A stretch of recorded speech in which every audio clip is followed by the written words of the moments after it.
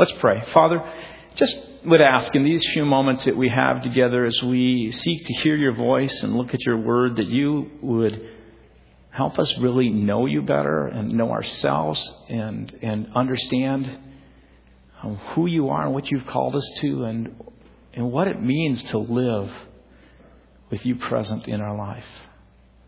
I pray, Spirit of God, come open my mouth and the ears of all of us that we might hear from you. We pray in Christ's name. Amen. Well, I'm going to make this a little interactive to begin with. How many remember using a typewriter? Raise your hand. Okay, good. And you remember whiteout, and you remember maybe replacing typewriter ribbons and things like that, correct? How many actually remember using a mimeograph? Raise your hand. And we're getting a little slimmer there. You remember how many get blue on your fingers, and any remember doing this to copy? Yeah, you would. How many of you remember putting film in a camera? Okay, there's a good share of you who still remember doing that. And how many of you remember that sense of shock and awe when you opened the camera and you saw there was film in there? Oh, it's been overexposed again. How many remember rotary dial phones and used them? Raise your hand. Okay. How many of you actually had carried a pager? Raise your hand. Okay. How many still carry a pager? There's still someone. Yeah, there's those holdouts. How many of you used a Rolex? Raise your hand. A Rolodex. Raise your hand. Okay. Great. Dee in our office, who is my administrative assistant, still has her little Rolodex there. I mean, she uses a computer, but that's the trusty device. If I got rid of that, we would have a real problem. She was telling me the other day how to use it, and I'm just going, not that difficult. But anyway, anybody ever been a part of a party line? You remember what even a party line is? You listen for the ring, and then you get to listen to all your neighbors, right? How many have on your shelf the World Book Encyclopedias or the Encyclopedia Britannica? Raise your hand. Okay, why do you do that? You just use the internet. How about tape recording machines? Think about it, reel to reel. Some of you remember that, where you'd put those on, or 8-tracks, or cassettes, or VCRs. The list is endless. I could go on and on. From typewriters to whiteout to mimeographs to VCRs to phones with cords, tape recording machines, and all kinds of other telecommunication systems and devices are increasingly becoming a thing of the past. And I would bet in the next 20 to 30 years, the next generation, almost every one of these things I've talked about will be for the young generation. They'll be scratching their head going, what? A what? A party line? Whiteout? You see, with computer technology and the telecommunications innovations, all kinds of devices and practices are just becoming footnotes in history. It is revolutionary. I don't think we understood how radical it was when people stood some 20, 30, 40 years ago and said, you know what? Computers are going to change the way we live. Or at a point, I remember hearing about the internet. And the whole idea that the internet would just change things beyond what you could imagine. Because when the new comes, the old becomes obsolete.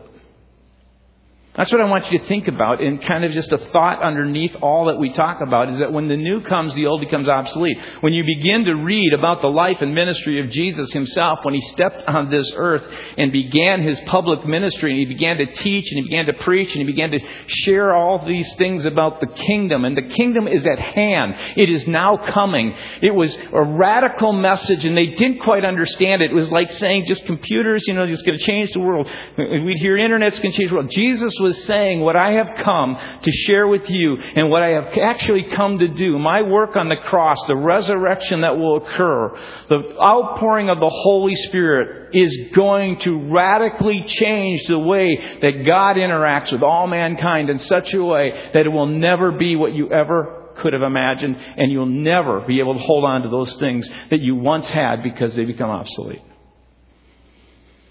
And so this morning I want us to look at Matthew 23, verse 33, which we were kind of at last week near the end of it and going into chapter 24, verses 1 through 4. And it's critical that we study this passage of Scripture and understand it within the context. And I'm going to ask you to hang with me because the first part of this is going to be more teaching.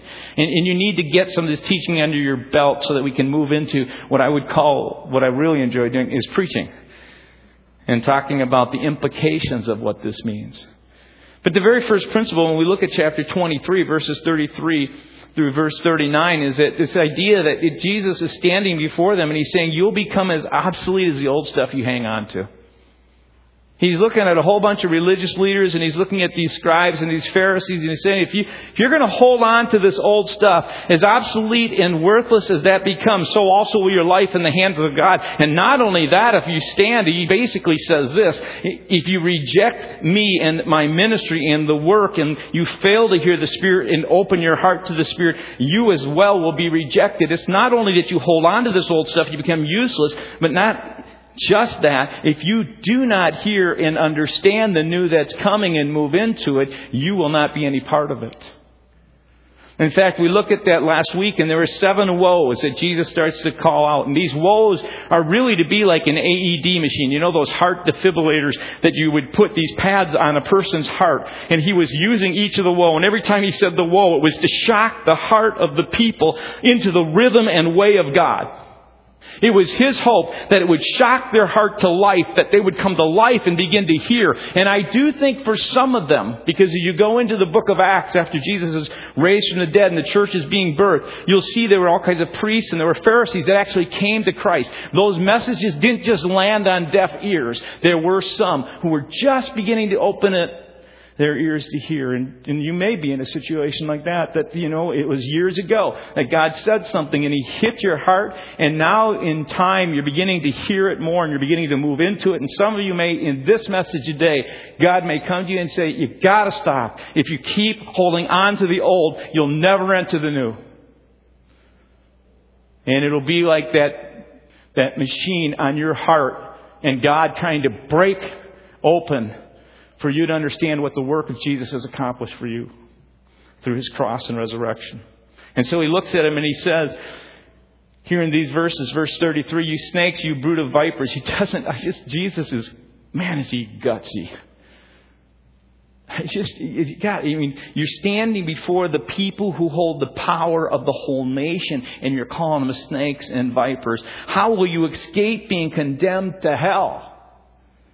He's had no problem saying there's a hell and you will be condemned to it if you don't turn. Therefore, I'm sending you prophets and sages and teachers. Some of them you will kill and crucify. Now He's talking like an Old Testament prophet who's speaking forth as if God was speaking through him because God was in him. He was God. And as He says this, He's saying it and He says, some of them you will kill and crucify. Others you will flog in your synagogues and pursue from town to town. And so upon you will come all the righteous blood that has been shed on earth from the beginning, the righteous Abel, Adam and Eve and their son Abel, all the way to the last prophet, Zechariah, son of Berechiah, whom you murdered between the temple and the altar of all places, in the house of God, in the presence of God, the prophet of God, you slayed. And you know what? He's basically saying, and you stand in opposition to God, you stand high-handed and say, God, I don't care. I'm going to do whatever I want. And you refuse Him. And the thing is, when you refuse the Spirit of God when He's speaking to you, and in time your heart becomes hardened and callous to it, He says the high-handed person will come under the condemnation of God.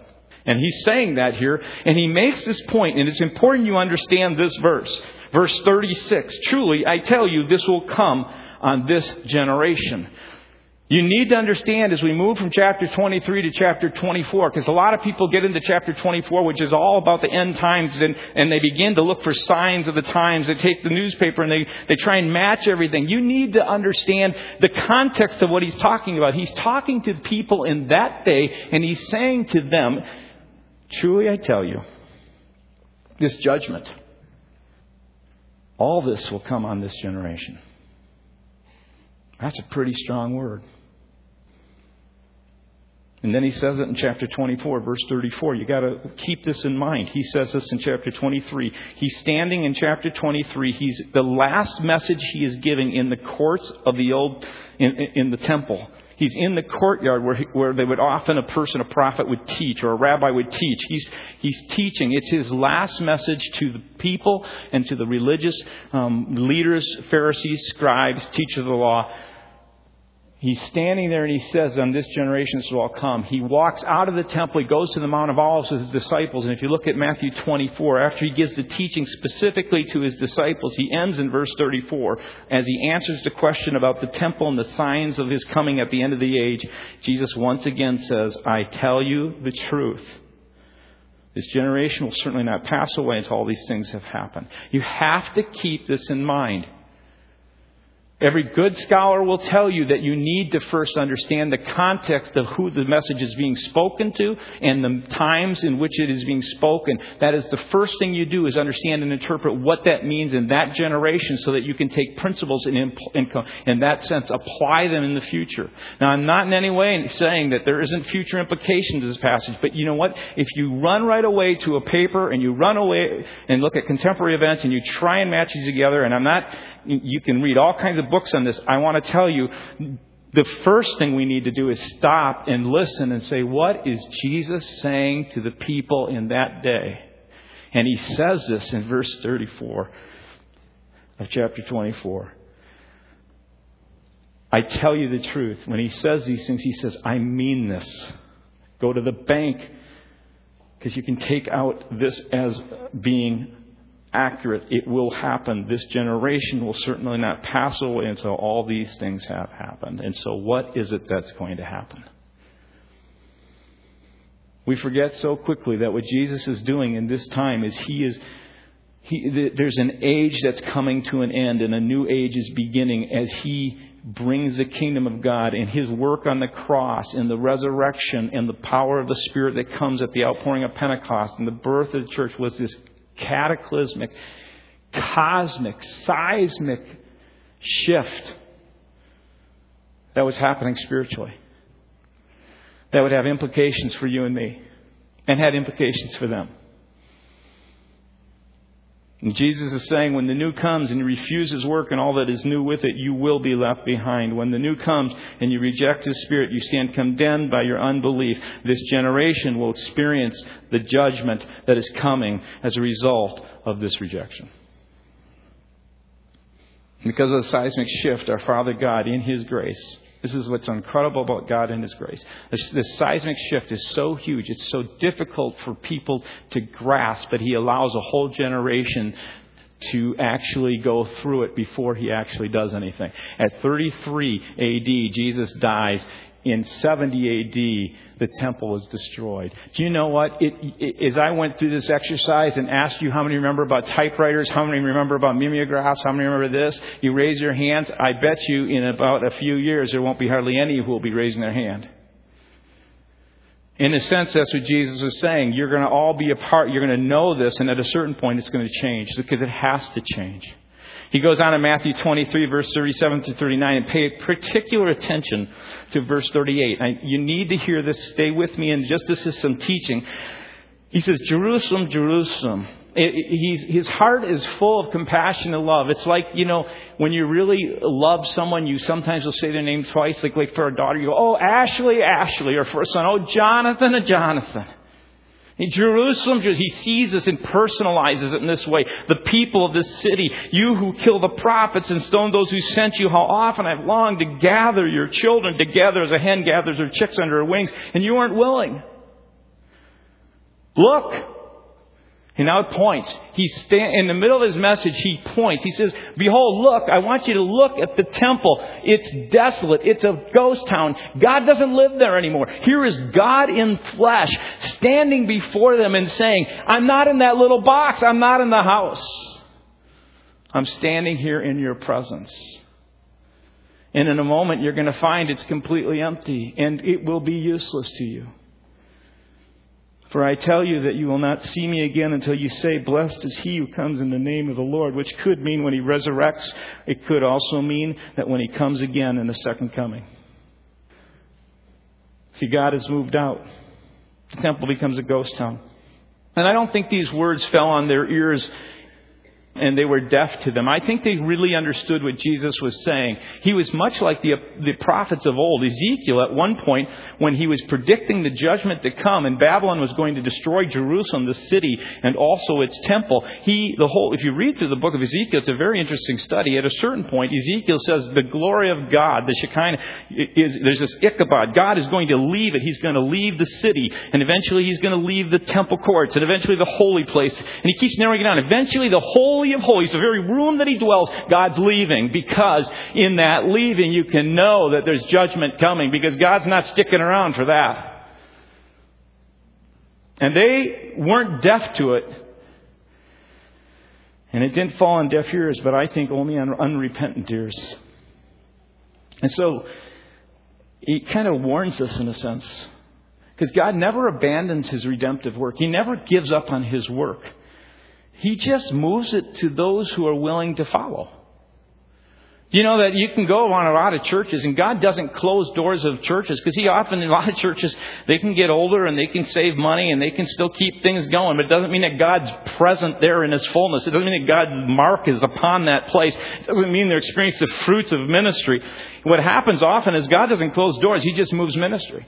And as we heard in this testimony, and I loved what Michelle said, she said, it's kind of funny. I look at all these little girls, these little poor kind of orphan girls, and one who looks kind of like Pigpen. I wouldn't have picked her, but God did. And why does God do that?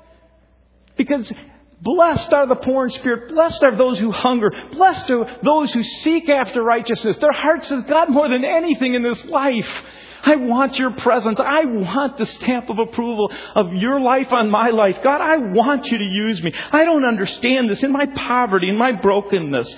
But so often what happens in churches and what happens with people who become religious is we get so caught up in our religion and our traditions and our ways, and we think God's in those. And he comes at times, he says, you know what? I don't live in those things. It's not where I reside. And in pride, it's tough to be able to understand that, because, we think we're doing everything right, and we think we're crossing the T's and dotting the I's, and spiritually we're legalistically following this. And Jesus stands before these people and he says, look, your house. And he says this, it's empty. And he begins to walk out. God is walking out of the temple courts, leaving it. What he's saying is literally coming true as he walks through the gates. And so the second principle, it's really important to understand.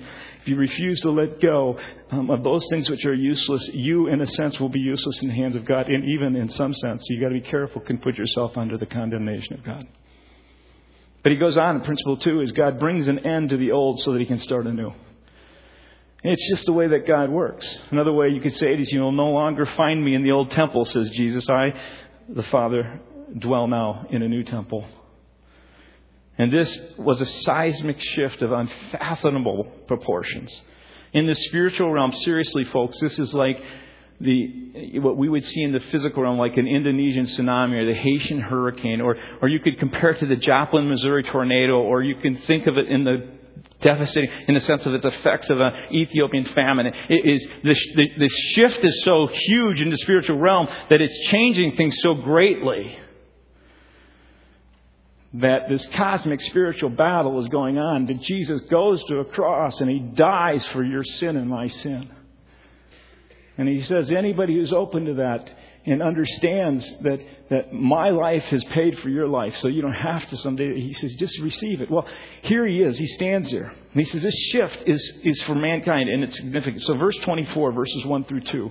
Jesus, as he's leaving the temple, was walking away. And as he's walking away, his disciples, and I don't fault them because we're so much like this. It's so hard for us to grasp when God's moving in a new way. His disciples are walking away going, the house is desolate. But look at how, man, that's beautiful. The picture of the temple, we'll put it up on the screen. The temple was this large plot of land that had all these courts around with these walls. And what you have to understand is when you come into Minneapolis, it's a beautiful city, isn't it? But you see all these tall buildings. You see, in that day, this thing stood out. There weren't a bunch of tall buildings. All the other buildings around it were much smaller. So when people would approach the mount from which the Jerusalem was on, and they would see that mountain which the temple was on. People would look, and the people of the land, the family of the Jewish people would go, that's where God lives. And they were proud of this massive building. So as they're walking out, they're walking through the gates and they're saying, look at this, Jesus. This is just magnificent, isn't it? It's just magnificent. And I love how Jesus throws this stuff out there, his next words. He says, do you see all these things? Truly I tell you, not one stone here will be left on another. Every one will be thrown down. Take a look at that. All those bricks, every little stone you see, and some of them were massive. There were tons. They will all be pulled down. Not one will be left. Because it's no longer useful in the hands of God. Guys, the temple is coming down, and in a generation you will live to see it. And then Matthew 24, which we'll look at next week and go into a little bit, begins to share some of the signs. It uses apocryphal language, and we'll talk about that next week, or not next week, but 2 weeks from now.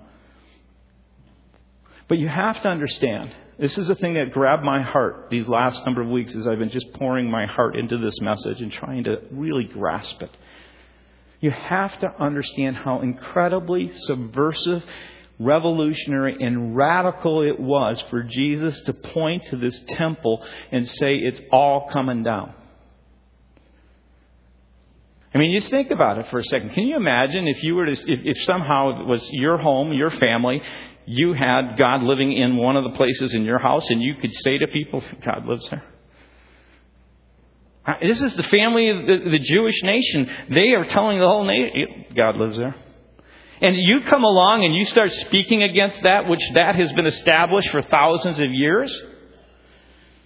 If you just go on in Matthew 26, Matthew makes it very clear. Just a few chapters later, as Jesus is flogged and he's brought before the Sanhedrin and he's being charged for his crucifixion. Listen to what it says. The chief priests in verse 59 and the whole Sanhedrin were looking for false evidence against Jesus so they could put him to death. But they did not find any, though many false witnesses came forward. They came forward with stuff, but none of it stuck. Listen to this. Finally, 2 came forward, because you needed 2, and declared, this fellow, this Jesus guy, this is what he said, I'm going to destroy the temple of God and rebuild it in 3 days. That got their attention, because you read on. Then the high priest stood up and said, I can't, did he really say that? I mean, he's shocked. Are you not going to answer, Rabbi? What is this testimony these men are bringing against you? Jesus says they're silent. Doesn't say a thing. How can you deny what's true? This is a huge charge against Jesus, and it goes on, and they charge him for trying to proclaim to be Messiah. Now, catch this. As you go through, Jesus dies, he resurrects. The Holy Spirit comes upon the church is birthed. They start telling people, some Pharisees, some chief priests start coming to the Lord. And we find that Stephen goes out and starts preaching. And look what it says in Acts chapter 6, verses 12 through 14. Just before they stoned Stephen, listen to what they say. Verse 12, so they stirred up the people and the elders and the teachers of the law. And they seized Stephen and brought him before the Sanhedrin. They produced false witnesses who testified. Catch this. This fellow never stopped speaking against this holy place. Isn't that interesting? Stephen himself, he got the message from Jesus. He understood that this temple had come to an end. They had to let it go. This temple, and then he goes on, he says, and he also speaks against the law. For we have heard him say that Jesus of Nazareth will destroy this place and change the customs of Moses handed down to us. Oh, God forbid. That's the charge. They take now stones and stone him. That's how important it was, this temple, and all the customs of Moses. But as we said, this principle hangs true. God brings to an end the old so that he can start anew. And so Jesus and Stephen are crucified and stoned Because they are saying the temple and its practices will become obsolete. You will no longer have to go and make a sacrifice every year for your sins. You'll no longer have to abide by all these ceremonial laws. You'll no longer have to do all these things with incense and all these different things. There's going to be priests who are going to be out of a job. There's a whole bunch of changes that are coming. Can you imagine how difficult it is for them? We pass by that so quickly. We think, oh yeah, now, but how come they didn't get it? And yet we are no different. It's really hard for us to let go of the old so the new can begin, whatever it might be in our life or in a church. I mean, I've shared this before, how hard it is for me to let go of old shoes that I get. I can get brand new shoes that are exactly the same as the ones that I was wearing, and I still don't get rid of those old, worn out shoes. I don't know if it's because I think if these don't fit well, I'm going to go back to them or what. Anybody have those kind of things? I'm sure you do. Yeah, you don't have to confess. Hands are going up all over.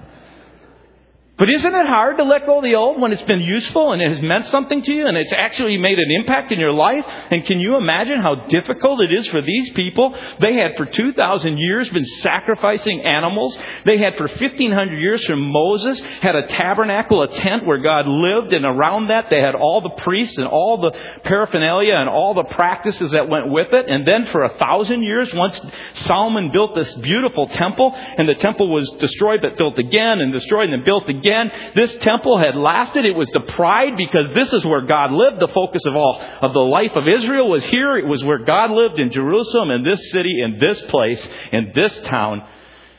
How do you let go of something like that? I mean, some of you have a hard time sitting in a different seat when you come on Sunday mornings, right? And I understand that. There's a theology of place. There's a sense that, God met me here a week ago or 3 weeks ago. And you get this sense of, boy, it feels good. It's comfortable. It's right. And that's not wrong until God says, guess what? You got to let it go. That's not how I'm going to work. That's not what I'm doing now. And as I looked at this, I just thought how easy it is to get cynical and proud. But I want you to think for a second. Here, the temple will no longer be needed. God's going to destroy it in 70 A.D. He gives a generation for this transition to take place because this is not like just getting rid of old shoes. This is getting rid of a whole way of relating to God. Isn't that amazing, His love? And so I just ask you in this idea when the new is coming, what are you struggling to give up? What is God allowing in your life to come to an end?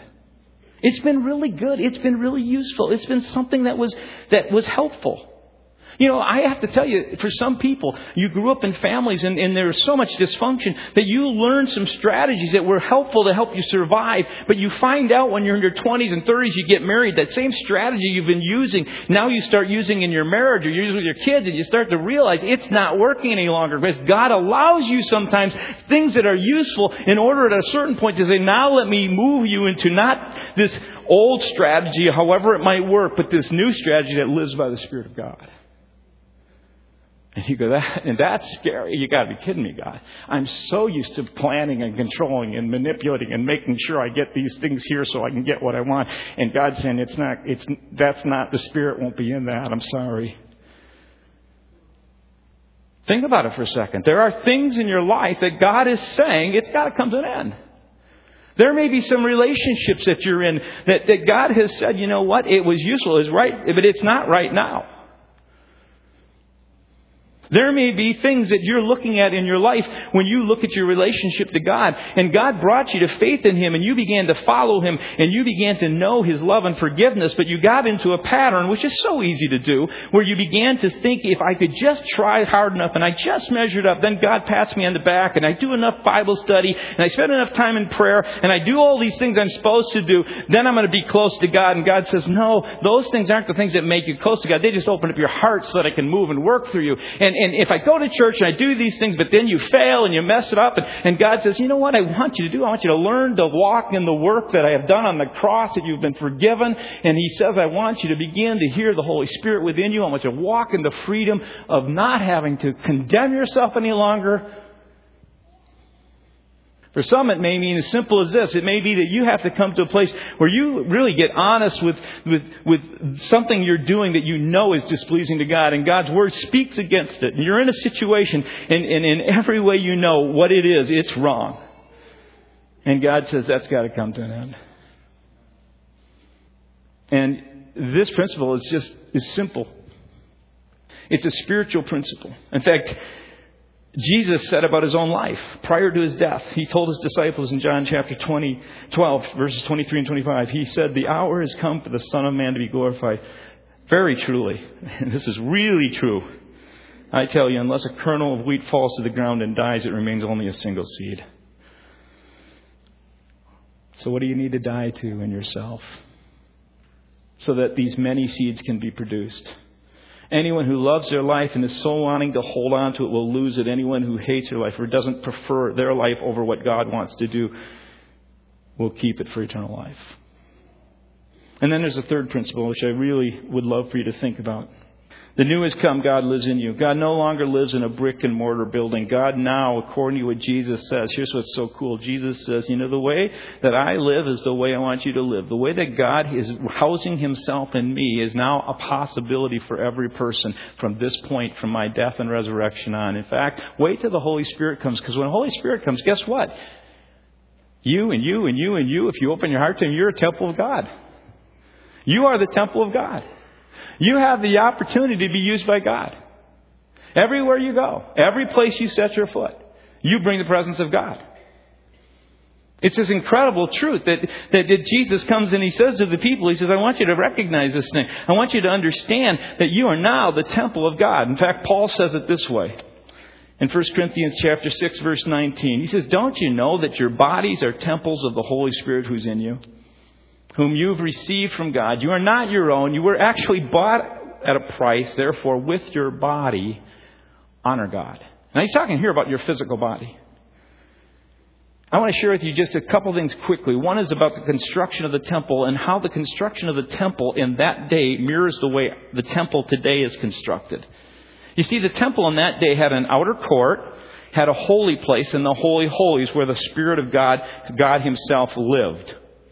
Do you know how our temple is constructed? It's really interesting. God's incredible in the way that he's able to kind of foretaste or give us a taste of what will be someday. He always is working towards what he fully wants to reveal. Do you know that our body is like that outer court? Our soul, which is made up of our emotions and our mind and all the collection of experiences and things we've had in our life, that's our soul, is much like the holy place. And do you know that your spirit is like the Holy of Holies? And what God has said, that if you open your spirit and you begin to submit your spirit to his spirit, he will lead you by his spirit and dwell within you. And that's the Holy of Holies in which God dwells within you. So that he can free you in a whole new way to live, that you don't have to live with regard to your emotions ruling your life. One of the things you can do is you can begin to say with your spirit, like it says in the Word of God, the heart is the wellspring of life. If you begin to realize your spirit and your heart is open to God, and you begin to say, God, I want you to lead and direct me. And by my spirit with your spirit, we're going to combine together to know your Word and to know the truth, so that as I live in this truth, I will be able to say, that's false, that's a lie, that's not true, and begin to regulate my emotions. Anybody tired of the up and down life? I lived that way for a long time. But you want to tell you something. When you begin to allow the Word of God to regulate your spirit, he begins to kind of even that out. You begin to not have to be prey to the lies that maybe you have believed for so many years. And then on the other side, there are a lot of, I'll go with men here often, because there are a lot of men who live their life by the mind. You don't live by the Spirit. You know a lot of Bible verses, but when it comes to actually living in the way the Spirit of God would direct your life, your mind controls. You go, that's common sense, and common sense is a good thing. But common sense didn't rule when it came for Noah's decision. It didn't rule when David stood before Goliath. You see, the only way you do the uncommon thing is when your spirit is open to the truth of God. Your mind sometimes is offended and objects, and God goes, that's okay because I'm bigger. I'm bringing you into something new you'd never experience. So someday I want to speak more on that. The other thing I want to share with you is not just about the construction of the temple, but I want to talk to you about the care of your temple. Huge thing for us today. Some of you, I want to kind of talk to you like this for a little bit, because this is one of these things when you talk about your body and how you care for your body. It can be really painful. It can be really painful because I recognize that physical health and the fact that our whole world right now is caught up with this whole thing of obesity, right? I was looking at Time magazine this past week, and they send me these top 10 stories. They had a bunch of weird titles for some of them. The 10th story is this: Rick Warren's diet. Does God want you to be thin? This is temple stuff. How do you care for your temple? Listen to what he says. With the U.S., this is in the article, with the U.S. tottering under an obesity epidemic that has left 2/3 of all adults and 1/3 of all kids overweight or obese, public health experts are despairing of finding new ways to get Americans off their duffs, away from the fridge and back into at least nominally healthy habits. Fad diets are useless. Gym memberships do nothing if you don't use them. Public service ads get ignored. But where all those things have failed, Time says, faith could succeed. At least according to Pastor Rick Warren. Because 2 years ago, Warren, the author of the uber bestseller, The Purpose-Driven Life, was struck by how out of shape his 20,000-strong congregation had gotten. And he readily admitted that he was no better, tipping the scales at 295 pounds, a full 90 pounds too much for a 6'3" frame. And he suspected he had a way to fix it all. One that might work in the wider world as well. And the secret he believed laid in Scripture in the book of Daniel. And their whole church has gone through this whole process of saying, our body is a temple of the Holy Spirit. How will we care for it? And I think about it, folks, as believers. And I realize sometimes weight issues and things like that have much deeper hurts and pains that need to be forgiven. It's not just about what you eat. It's not just about your exercise. I realize that there's some ways that God needs to move into the heart and soul of a person for healing. But I just want to say it is important for us to take this message seriously. I think of baby boomers, of my generation. There's a whole group of us that are moving into our later years. We are going to have a whole group that's going to be living through the 70s and 80 years of age. Do you know we have in a class that meets in the morning here that Paul Bergeron teaches? There's some 37 or so of that group are over 85 years of age, I believe it is. 85. And I just think about this from a very practical standpoint. What if the church got serious about the care of the body, the temple, and made a difference? It would make a difference in our national savings. Well, we don't have that, do we? Okay, it would make a difference in our national pocketbook when it comes to health stuff these days. And that sounds really silly, but does the church have a responsibility with regard to the care of the body? And I just say that, and as a pastor, I just want us all to be praying about what that looks like. And maybe we as a church need to come around that in a way that makes some sense. And the last thing I want to share with you, the witness of the temple. It's not only the construction of the temple and the care of the temple, but here's the witness of the temple.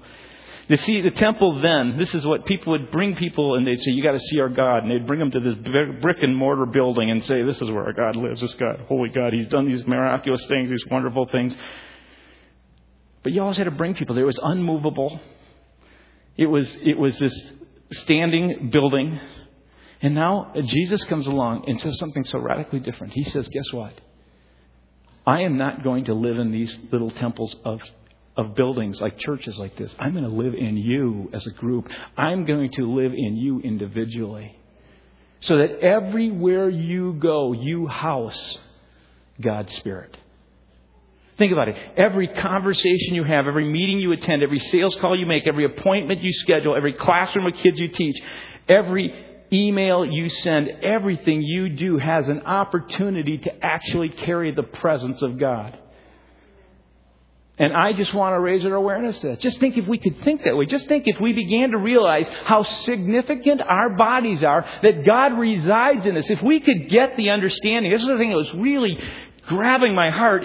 I felt like God was saying, Kevin, if this church could just get the seismic shift that has occurred, that it's not about in a building God lives, but He lives in each one of us. And when we come together, it's not about we're trying to get God here. It's about that God is here, and we celebrate the fact that He's in us, and we love Him because of that. And then we go out of here and we recognize that our life, your life, houses God Himself and can touch other people's lives. Just think if we lived out this awareness, if we prayed with this understanding, if we approached relationships with this reality. I'm going to ask you to bow your head, and as the team comes to play here, this last number, listen to 2 Corinthians 5:17 through 20. Paul says this, and this is true for you. Just with your head bowed. Therefore, if anyone is in Christ, the new creation has come. It's come to you. The old is gone, the new is here. All this is from God, who reconciled us to himself through Christ and gave us this ministry of reconciliation. He has committed to us this message of reconciliation. We are therefore Christ's ambassadors. As though God were making his appeal through us. We are ambassadors for Jesus with an opportunity to live filled with his Holy Spirit. You are his holy temple.